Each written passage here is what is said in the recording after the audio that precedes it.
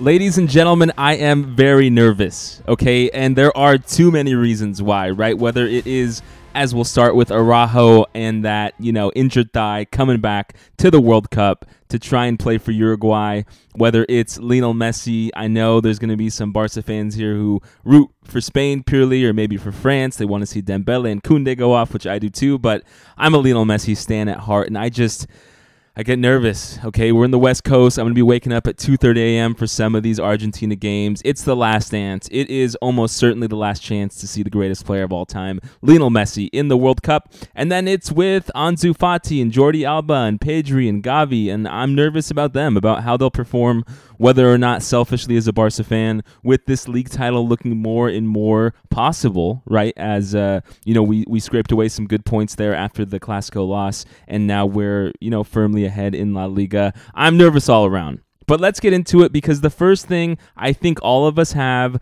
that, kind of foreboding feeling in the back of our heads, right? Thinking about a center back for Barca, young, going to be a future captain, going with his team to the World Cup and possibly getting an injury. And of course, the parallels are there between Araujo and Umtiti.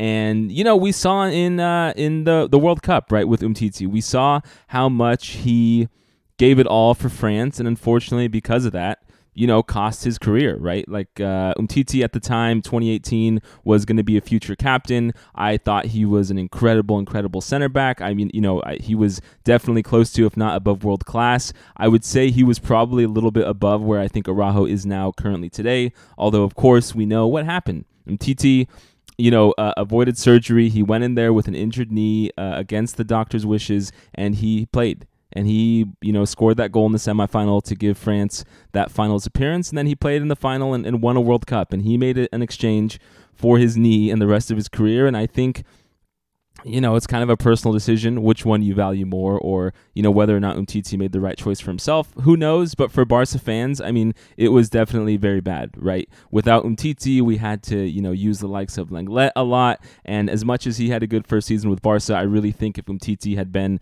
that stalwart in the back line, had played conservatively in the World Cup and didn't risk it and didn't hurt his knee, he could have, possibly prevented a lot of things, right? You go in that time machine and you think about the loss at Roma, the loss at Anfield, the 8-2 to Bayern, the things we always talk about, even though we say we won't.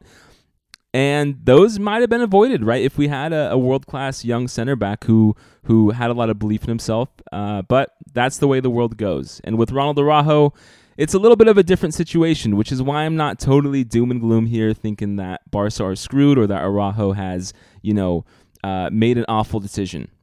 The difference here is that Araujo got the surgery before the World Cup.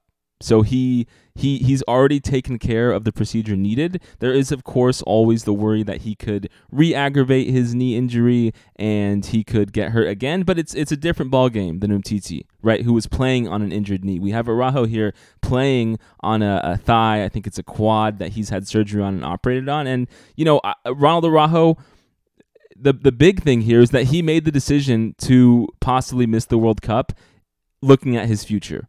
Right? When he got that surgery, it was not in any way, shape, or form thought that he was going to make it to this World Cup.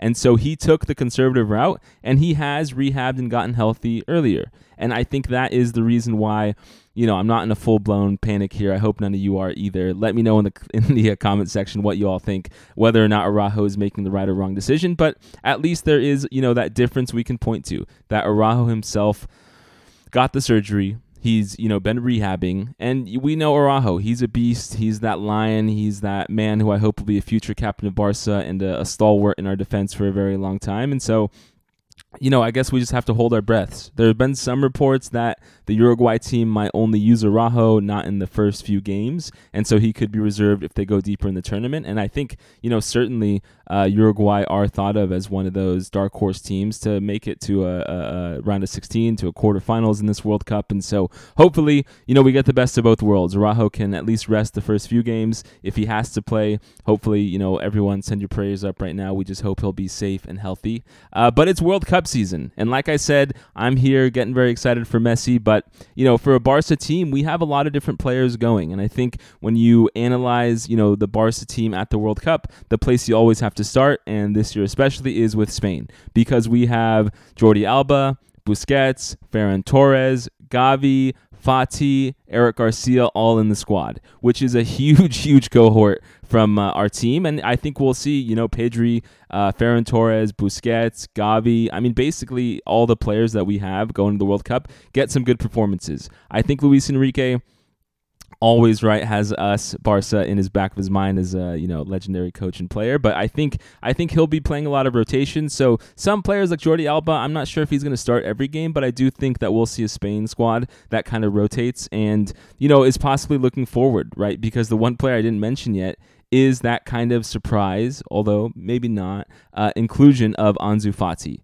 And it makes me so happy to see Fati get into this squad because, he's had so many bad luck. He's had so many times of having bad luck over the last 2 seasons with the 2 big injuries.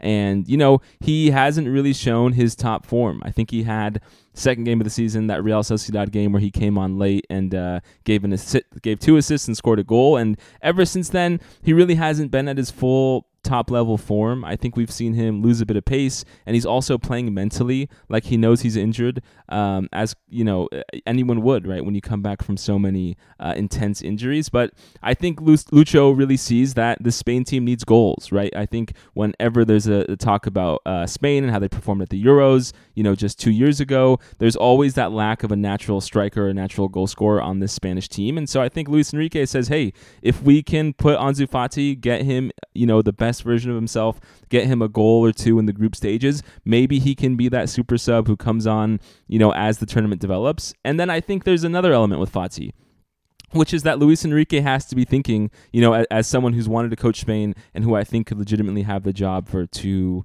4, 6 years, right? Getting, 1 or 2 more Euros and another World Cup in, if things go well. I think he knows Ansu Fati will be a player for Spain in the future, right? Assuming he stays healthy and doesn't have any injuries. Ansu Fati is a tremendous player, a tremendous young talent. And so I think Luis Enrique, if he's not going to get the Fati he wants on the pitch throughout the whole tournament, at least he'll get him, kind of getting used to the team, becoming more familiar with possibly some of the players who aren't at Barca, and he'll, enable him to be on that road to hit the next Euros and the next World Cup.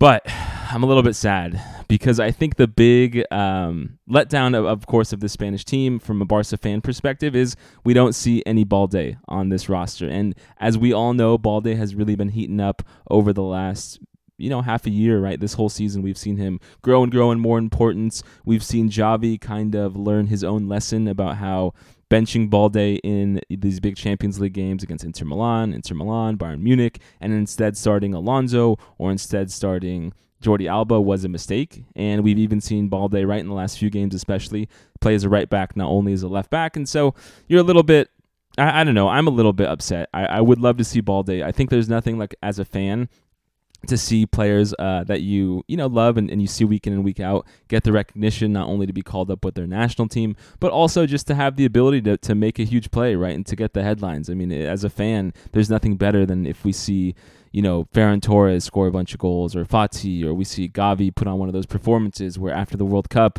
Gavi's the golden boy. That's what I want to see, and I think Balde is so close to that level. And not just am I sad because I'm a fan of his, and I think he, has a case to be on the team, but we constantly have this talk with Balde. Yus and I have talked about it all season long, which is this, is Balde ready for the big games? It's kind of a chicken and egg type thing where if Balde isn't ready for the big games, don't we have to play him for him to get ready? You do feel like the World Cup, especially one where Spain are not out-and-out favorites by any means, this would be a time for him to kind of get more of that big game pressure on him, so that when he comes back to Barca and we play Real Madrid or we play Real Betis or Atletico, deep in the season, trying to fight for that league title, that experience could have been crucial for him. But he will be home. And then, across the board, right, I think we're all going to be cheering on all of our players. Lewandowski, a little bit less cheering on because, he's in the same group as Messi.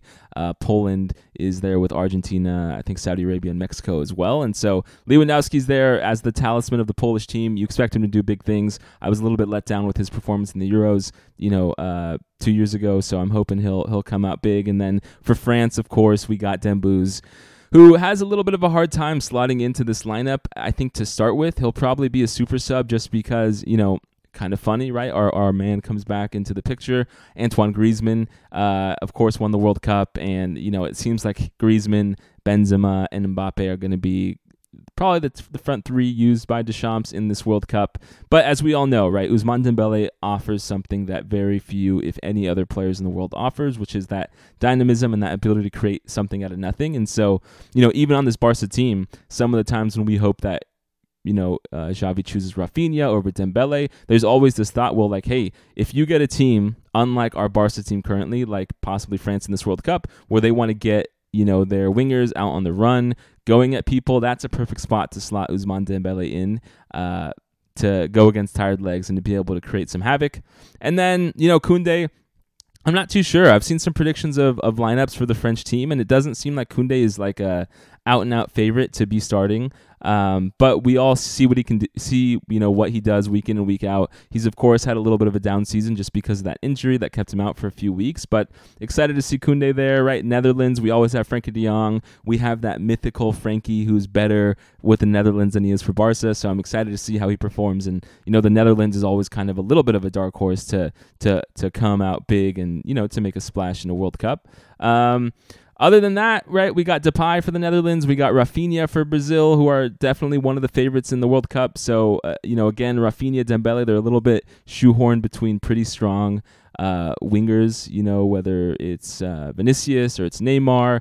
It's going to be a little bit tough for Rafinha as well to get time, but I'm hopeful we'll see him for sure perform some. We have Christensen for Denmark, then we have Ter Stegen for Germany, and it's so crazy having Ter Stegen have this just wonderful season where we're all so enthralled by his performances and happy with how he's, been got to be close to the best goalkeeper in the world, right? Except he's coming up against, as always for him, Neuer, the man who stops everything. And so I don't think Ter Stegen's going to get too much time. But if they finish the group stage up 2-0 in the first two games, and they have a third game where they might put him in, hopefully we'll see Ter Stegen. And then, like I said, Araujo will be playing for Uruguay. So let me know in the comments if you guys are excited about this World Cup. Which Barca players do you expect to go the farthest? How do you juggle in your minds, whether you want to root for Argentina and Lionel Messi, or whether you're going for more of our current players like on Spain or France or etc. So thank you all for tuning in. We got some more World Cup coverage coming, no doubt about it, as well as